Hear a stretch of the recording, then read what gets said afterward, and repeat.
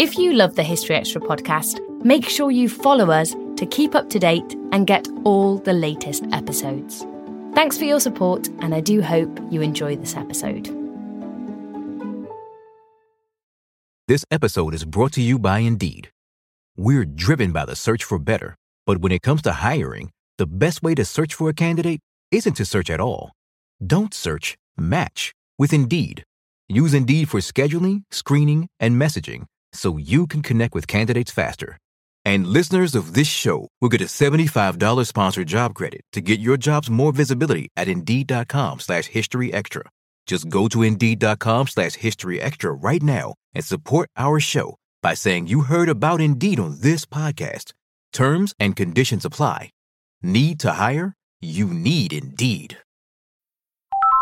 Hola. Hello, this call is being translated. Abuela, listen to what my phone can do. Abuela, escucha lo que mi teléfono puede hacer. Wow. Ahora dime sobre tu novia nueva. Wow, now tell me about this new girlfriend. Huh? Tú sabes lo que dije. You know what I said.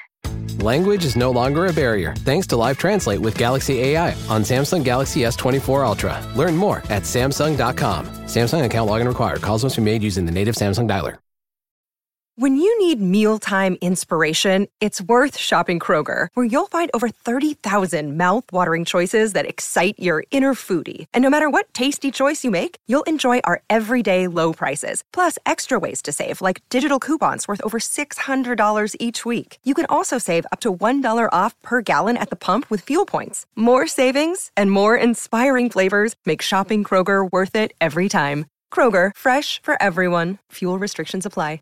Hey, it's Ryan Reynolds, and I'm here with Keith, co-star of my upcoming film, If, only in theaters May 17th. Do you want to tell people the big news? All right, I'll do it. Sign up now and you'll get unlimited for $15 a month and 6 months of Paramount Plus Essential Plan on us. MintMobile.com/switch. Upfront payment of $45 equivalent to $15 per month. Unlimited over 40 gigabytes per month. Face lower speeds. Videos at 480p. Active Mint customers by 531.24 get 6 months of Paramount Plus Essential Plan. Auto renews after 6 months. Offer ends May 31st, 2024. Separate Paramount Plus registration required. Terms and conditions apply if rated PG. As I'm sure you already know, this podcast is produced by the team behind BBC History Magazine, and we're pleased to bring you a very special offer. Subscribe to BBC History Magazine today, and you can choose a book worth up to £30. Choose from either Queens of the Crusades by Alison Weir, The Children of Ashen Elm by Neil Price, Agent Sonia by Ben McIntyre, or The Story of China by Michael Wood. Not only that, you'll also get every issue of BBC History Magazine delivered direct to your door, all from just £22.45. To take advantage of this fantastic offer, visit our official online store at buysubscriptions.com/historybook. This promotion is only available for UK residents and while stocks last. You'll receive your book within 28 days of ordering.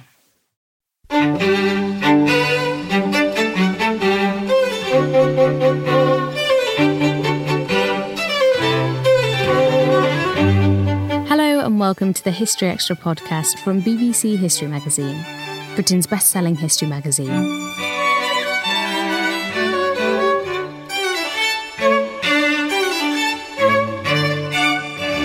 I'm Ellie Cawthorne. Today's podcast guest is the author Maaza Mengiste, who joined me to discuss her Booker Prize shortlisted book, The Shadow King. Published earlier this year, the book's narrative unfolds against the backdrop of the Italian invasion of Ethiopia in 1935. And as you'll hear in the interview, it's inspired by Maaza's own family history and based on a huge amount of historical research. So I think the best thing to do to kick us off would be if you could give us an idea, give us a flavour of where you start your story and some of the characters that you follow. Well, my story is set in 1935 during Mussolini's invasion of Ethiopia in an attempt to colonize it. Ethiopia was independent. Britain had its colonies, France had its colonies, and Mussolini said it's time for Italy to have something too. So the invasion was to establish an Italian presence there. And I had heard the stories growing up of a poorly equipped Ethiopian army rising up and eventually defeating one of the most advanced militaries in the world at that time. And the story is set in that period and goes through to the end of the war in 1941, when Ethiopia somehow managed to win. I think for a lot of people in the West, this is a story which has been somewhat overshadowed by World War II and the experiences of everything that happened in Europe. Why did you think that this was a story that you wanted to bring to an English-speaking audience and that you thought would be a really good setting for a novel? Well, I've always been interested in World War II. I've always found it a fascinating period. Partly because I feel that World War II, at least in modern history, forced us to contend with questions of human decency, of justice, dignity, courage, determination, all these big themes that we tend to live with and question. World War II felt very pivotal to the way we begin to understand how we should be treating human beings, what we could have done to prevent certain things, what we need to do now. So on that end, I just find that era fascinating. But I grew up with these stories of this war, and it shaped my understanding of what it means to be Ethiopian. The sense that Ethiopians were victors in an attempt to colonize them, that there were, these farmers, these people who were illiterate, who had maybe never traveled further than 5 or 10 kilometers from their home, rose up and charged against tanks and artillery with old rifles and won. So this felt mythic in my mind. And when I was thinking about a next book after my first one, I already knew this was the story I wanted to do. It felt to me a way to approach World War II, because this was what many historians say was the first real war of World War II. It really determined the sides, the alliances that were building into the 30s and 40s. I found that also really fascinating. And this war was on the front pages. And you're absolutely right, Ellie. Until Hitler invaded Poland, until World War II really kicked in, everyone was talking about Ethiopia. And then it just disappeared. You mentioned there that you were brought up with these stories. I wonder if you could just tell us a bit more about your own family's connection to this period of history, which I think inspired the book in some ways, if I'm right. Well, in some ways, any time that my family would have a gathering and someone would walk through the door, invariably somebody would point and say, oh, so-and-so fought in this battle in this area and did this. Or so-and-so is the relative of this person who did this. I knew about my grandfather from my father's side, his brothers who fought in the war, his cousins. I knew of the heroics and the people who died, my relatives who died in this. I conceived of this war as a man's story, because this is what I was told. And I was proud of that. I thought the women in my family were caretakers, collecting water, making them, and those are the stories I heard too. Oh, your grandmother used to, crochet scarves, knit scarves. All the women did this. It was not until after I was done with the book, until I was getting ready to turn in the final draft, and I had gone to Ethiopia for a final research trip for location, making sure that my battle sites were exactly the way that I intended them to be, that my mother told me really casually that my great-grandmother had enlisted in the war. I had no idea. This was after years of research, years of talking to her, years of telling her, I think I found a woman. If I found one, I think I found 5. This is a classic mum move. Oh my God. And when she told me this after a 10-day road trip with her, where we were with my cousin. We drove through all of these towns in the highlands and talking the entire time about the war. about relatives, about this. And when she told me this, and I said, why didn't you tell me? She said, you never asked. And I was just floored by that she didn't think in my conversations with her about history that my great-grandmother's participation in this war was also history. So that's, of course, one of the central themes of the book, that we have these female protagonists that transform themselves into warriors. Can you tell us about some of the roles that women did take on in the war that possibly, might surprise us to hear about, and how you were inspired by them? Well, women were doing the roles that in some ways we would imagine. They were collecting the dead, taking care of the wounded, getting water, cooking the food, all those things. But they were also fighting in the front lines. They were right there with the men charging against the Italians. And I've always had this, as soon as I found this out, and I found this out through one day just going through the New York Times of 1935, every single page, every single issue, and I found a tiny little article, November 1935, of a woman who picks up the rifle of her fallen husband and leads 2,000 of his men into battle and wins against the Italians. And when I read that, there were two things. Number one, she had to be close enough to just pick up the rifle and continue the charge. So she was already fighting. And number two, she won. These men followed her. This was not unusual. And I thought, wait a minute, this is something else that I had no idea about. And can you imagine, Ellie, what it might have meant for Italians who have such a sense of manhood and womanhood to be shooting at a woman, and what that does to their sense of what war is and their own strength?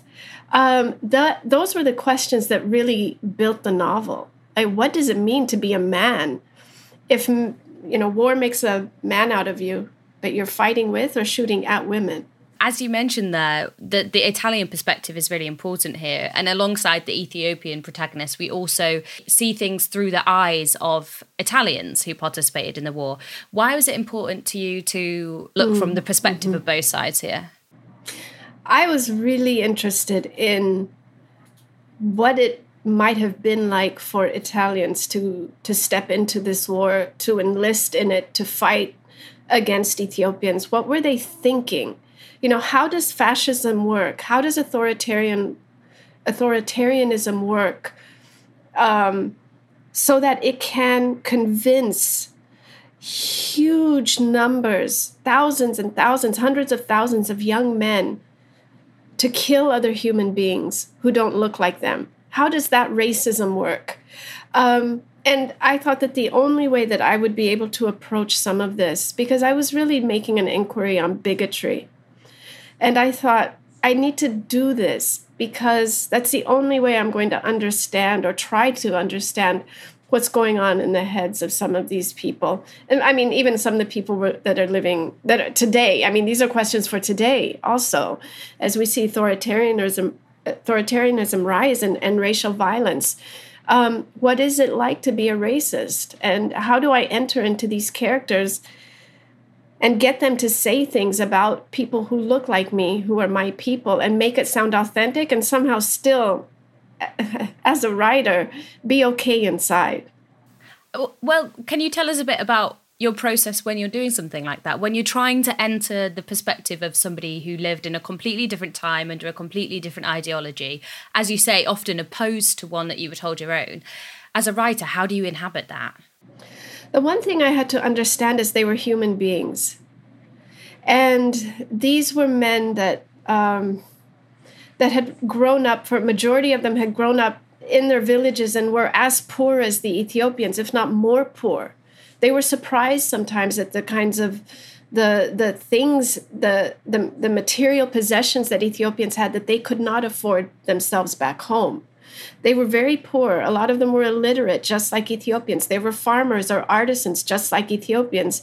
They had not traveled far from their small, tiny towns, just like the Ethiopians. So in on one side, there was a similarity there. And I had to remember that for them it was an adventure, a way to get out of poverty, to have they would never be able to travel like this. And in the process of my research, one of the things, there were two things. Someone that I was talking to, a descendant of one of these soldiers, kept saying to me again and again in my encounters with her, "You don't understand, Ma'aza, my father was a good man. He was a good man."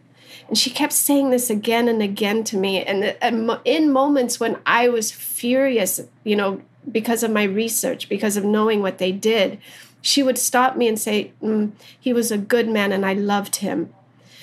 And it showed me that these men were loved and they had the capability of loving. And so I had to integrate that into the characters because that's who human beings are. And another thing that helped me with my research and helped me not write with a clenched jaw was I was going to flea markets and I was looking for photographs taken by these soldiers in this time, their personal photographs the families would get rid of as they passed away. I would be there in Italian flea markets in every little town I was ever in. And also I started collecting photographs of weddings from that era, baby pictures. And when I started writing the scenes with them, I would put those photographs on my desk so I could see that these men were more than just that moment that I was depicting on the page. And that's how I was able to work through those scenes. Well, I want to ask you about the photographs because they are a device that you use in the novel. So your central Italian character, Ettore, he carries a camera around and you get literary depictions of the photos that he takes. Why was that an important device for you to use in the book? I see photographs as a visual narrative. And I knew that Mussolini was very savvy with photography, with visual arts, the Art Deco, propaganda posters that exploded across Italy that are frankly beautiful, but they're propaganda. He knew how to use images. And, before he invaded, he sent photojournalists into Ethiopia in order to catalog the quote-unquote barbarity of Ethiopians, the primitiveness of them, so that it could justify the war that would come. I knew that the camera was a weapon that he was using. And I know that photography has been used in the colonial effort, that images have been used to not only define what Africans or other people are, but also to define the person who is holding the camera. And I wanted to look at those photographs as history, but begin to speak back to them, to speak against what they were trying to portray by making these images come alive. Picking up on that point, a lot of people in the West and in the US and Europe would have a clear idea of what they think Mussolini's Italy, for example, would look like. Because as you say, the proliferation of images is everywhere. But I don't think that many of our listeners would have a very clear image in their mind if you ask them to imagine Ethiopia in the 30s. Can you give us a picture, a sense of what the country was like at this time before the Italian invasion or on the eve of it? Yes. Well, if you went to Addis Ababa, you would see a city that it had some cars, but it had cattle and donkeys and goats, but there were roads, there were homes, there were multi-story homes, there were buildings, there were banks, this was a city that was growing. It was also very international. Addis Ababa was a city that had people from other places there, and Greeks, other Armenians, French people lived there. There were people that they were there. The British were there. It was a metropolis or cosmopolitan, I will say. Then, if you move a little further out, I think you begin to see landscape. You see agriculture. You see these people are farmers. You would see farmland. You would see huts. You would see that kind of living. And when part of my research involved watching old Italian movies to get a sense of what that landscape was like. And I kept seeing similarities between the two. Farmers with their carts, their horses, children milking cattle, taking care of livestock. This is what Ethiopia outside of the city would be too. And there were other towns. But Ethiopia was a growing country. And then the war came and wiped out generation of people who had been, studying across Europe and had come back to help continue develop the country. Still to come on the History Extra podcast. There's something reassuring in not knowing everything about the world. And historical research reminds me that there is still so much to learn, which means that there's so many other possibilities for what our world was and what it can be. We don't always realise just how much our negative thoughts and experiences stick with us and weigh us down. You may find your brain constantly running through a highlight reel of bad moments. That comment your friend made last week that hurt your feelings. That frustrating thing your mum does. Or that silly thing you said in a meeting. Maybe it's time to get it all off your chest. Whether it's a tiny annoyance or something much bigger, talking about it can give you some relief and lead you to a potential solution. That's where therapy comes in. It's a safe space to share whatever's weighing you down and learn to process it, so your internal highlight reel can focus on the good stuff. And BetterHelp offers affordable online therapy on a schedule that works for you. Connect with a licensed therapist by text, phone, or video call. Start the process in minutes and switch therapists anytime. Let it out with BetterHelp. Visit betterhelp.com/historyextra today to get 10% off your first month. That's BetterHelp, HELP.com/historyextra. This episode is brought to you by Indeed. We're driven by the search for better, but when it comes to hiring, the best way to search for a candidate isn't to search at all. Don't search, match with Indeed. Use Indeed for scheduling, screening, and messaging so you can connect with candidates faster. And listeners of this show will get a $75 sponsored job credit to get your jobs more visibility at Indeed.com/historyextra. Just go to Indeed.com/historyextra right now and support our show by saying you heard about Indeed on this podcast. Terms and conditions apply. Need to hire? You need Indeed.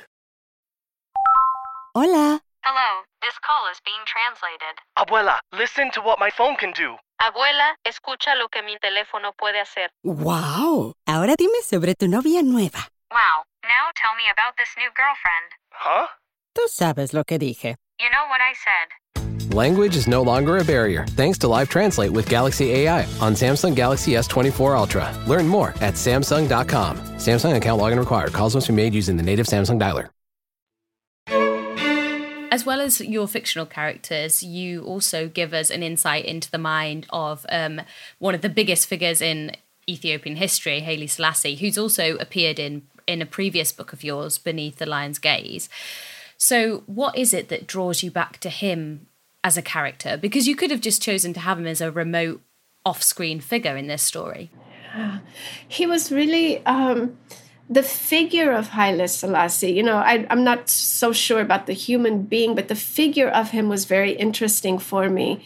I thought, what is it like to leave your country? To just leave in the middle of a war and go to Bath, England, and Well, I'm speaking in Bristol at the moment, and Bath is about 10 minutes down the road. And I read this and was absolutely gobsmacked. I had no idea that he lived in Bath.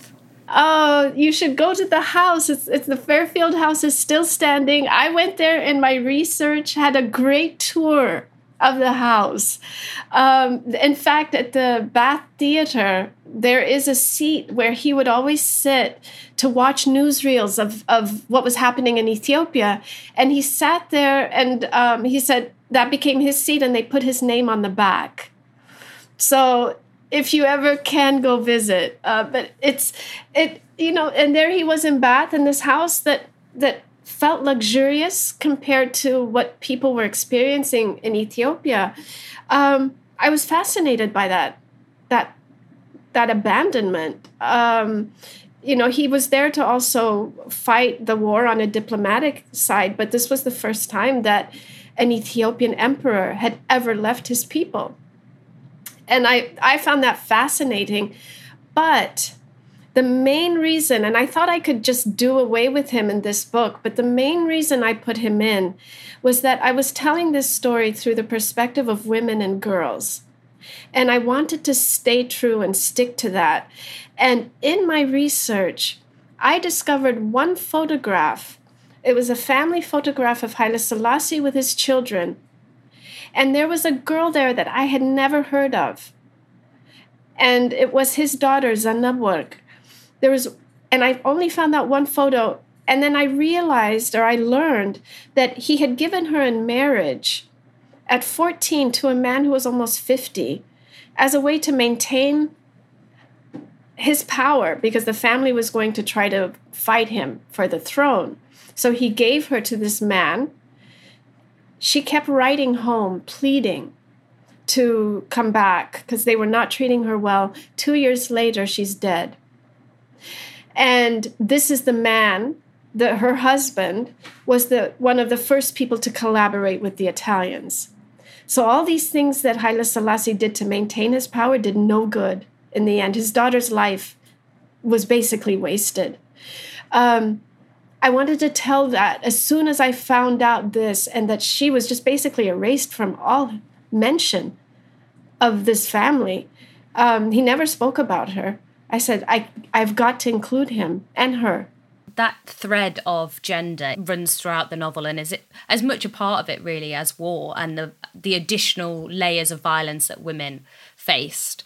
I wonder if you could just speak a little bit about the status and place of women in Ethiopia at the time, both in the war and just in society in general. Well, what was interesting, speaking of photographs, one of the ways that Mussolini recruited hundreds of thousands of young men to come into this war was by passing around across Italy photographs of women and girls, often in different states of undress. And what he said to them was, this is what you get. You take the land and you get the women. This is not even going to be a war. It's going to be really easy. So women have been the trophies often. When enemies in war, it always happens. The women suffer and they're assaulted. And soldiers will assault the women because they understand that it's a way to attack the men. It's also a way to perhaps influence future generations, because soon those women might have children who are partly, with the blood of the other side. So women have been territory and trophy. And it's, in Ethiopia, the Italians, they were attacking women as a way to get through to the men, as a way to conquer land. But I often wondered, well, what happens within the military camps of the Ethiopian army? You have women suddenly who are soldiers. You have women there who are caretakers. And these women are still existing in a patriarchal world. Even if they are soldiers, no matter what they're doing, they're still women. And to the eyes of some of the men, they're just there for the taking because they can do it. They're soldiers and they need to be catered to to keep their spirits up. And that I wanted to portray that also in the book, because that's the reality of the world that we're in, but it's definitely happening in 1935. Speaking to you today, it becomes clear just the layers and layers and layers of research that's involved in a book like this.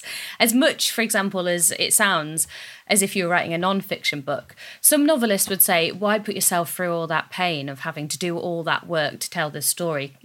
Pick something easier. What is it about historical fiction that really gets you and makes you go to the archives, search the flea markets, go to Bath?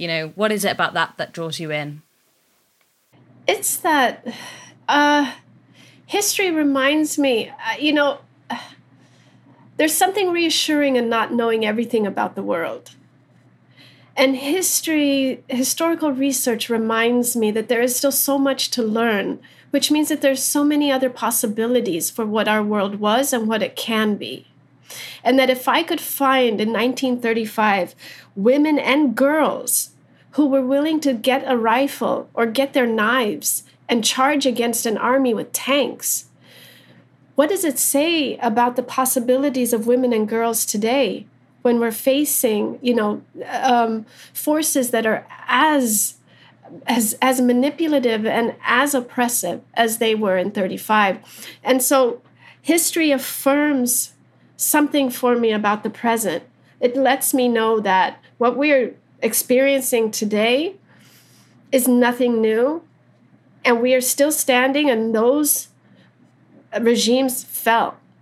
Also, there's no way I could make up some of these historical personalities that lived back then. There was one I could not put in the book because I said, no one will believe me. No one will believe that a human being like this existed. And he will and he was British, sorry to say, but he was one of my favorite. It was a real human being, Ord Wingate. I believe he's a distant relative of who was Lawrence of Arabia.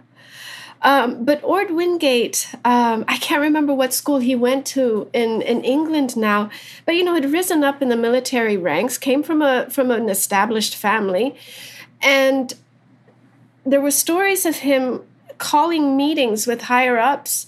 They would come in and he would be wearing nothing but his socks. I would read autobiographies of people who encountered him in Ethiopia. He was there with the British forces. He led the British forces. And they said that he stank so much that Ethiopians and British, they would just clear the area. He would wear an onion as a necklace and just bite it. Like, he just didn't. I was like, how does this person exist? But he was brilliant. He was a brilliant strategist. But these people exist, and part of research is when you find them and you just realize, God, there's so many different people in this world. As you say, I can see why you would have been put off including him, because it's stranger than fiction. You would have thought, that's a bizarre caricature, really, wouldn't you? If you people would accuse me of, saying something negative about like the British, but he existed. Something that just comes up again and again and again in the book is guns and ammunition, and almost an obsession on the Ethiopian side about guns. What did that kind of symbolize to you? Well, for Hirut, the gun was the possession given by her father. Gave it to her just before he died, and it was the only thing that she had, that she owned. The gun was 40 years old. Most of the rifles that Ethiopians were using against the Italians initially were 40 to 50 years old. Those guns symbolized a history. That first encounter with Italy 40 or 50 years ago, when Italy tried to colonize Ethiopia the first time, those rifles were used. They stayed within the family. People didn't need new rifles because they were only using those rifles to keep predators away from livestock. But what those guns symbolized was an era, a sense of victory, a sense of who Ethiopia is. They became family heirlooms. Ethiopians would make notches in the barrel for how many Italians were killed. And so those rifles also carried stories on them. And this was something very important to Ethiopians. That gun was something else besides just a weapon. Obviously, the book has garnered a huge amount of praise, including a Booker Prize nomination. So you've obviously done something right here. What do you think are the key elements of creating a really great historical novel? Take risks. I think take risks. That it can be told in a way that's more creative than perhaps the way that time unfolded in that history. Anyone interested in writing this, I would just say, take the risks, do justice to that moment. And finally, I think fiction is a really interesting thing to discuss when we usually talk about non-fiction on this podcast, because I think often the sense it gives you of a time period is more about feeling and emotion than about fact, which is what we're often dealing with. What feelings did you want people to take away about this episode in history from your book? Oh, that's a good question. I think that at the end, I would like them to think about the possibilities that exist in the world when people unite and fight together. And that no person, no woman, no girl is too small to actually make a change in world history. That was Maaza Mengiste. The Shadow King is available now, published by Canongate. Thanks for listening. This podcast is produced by Ben Hewitt and Jack Bateman. Join us tomorrow when Kenneth Austin will be speaking about Jews in Reformation Europe.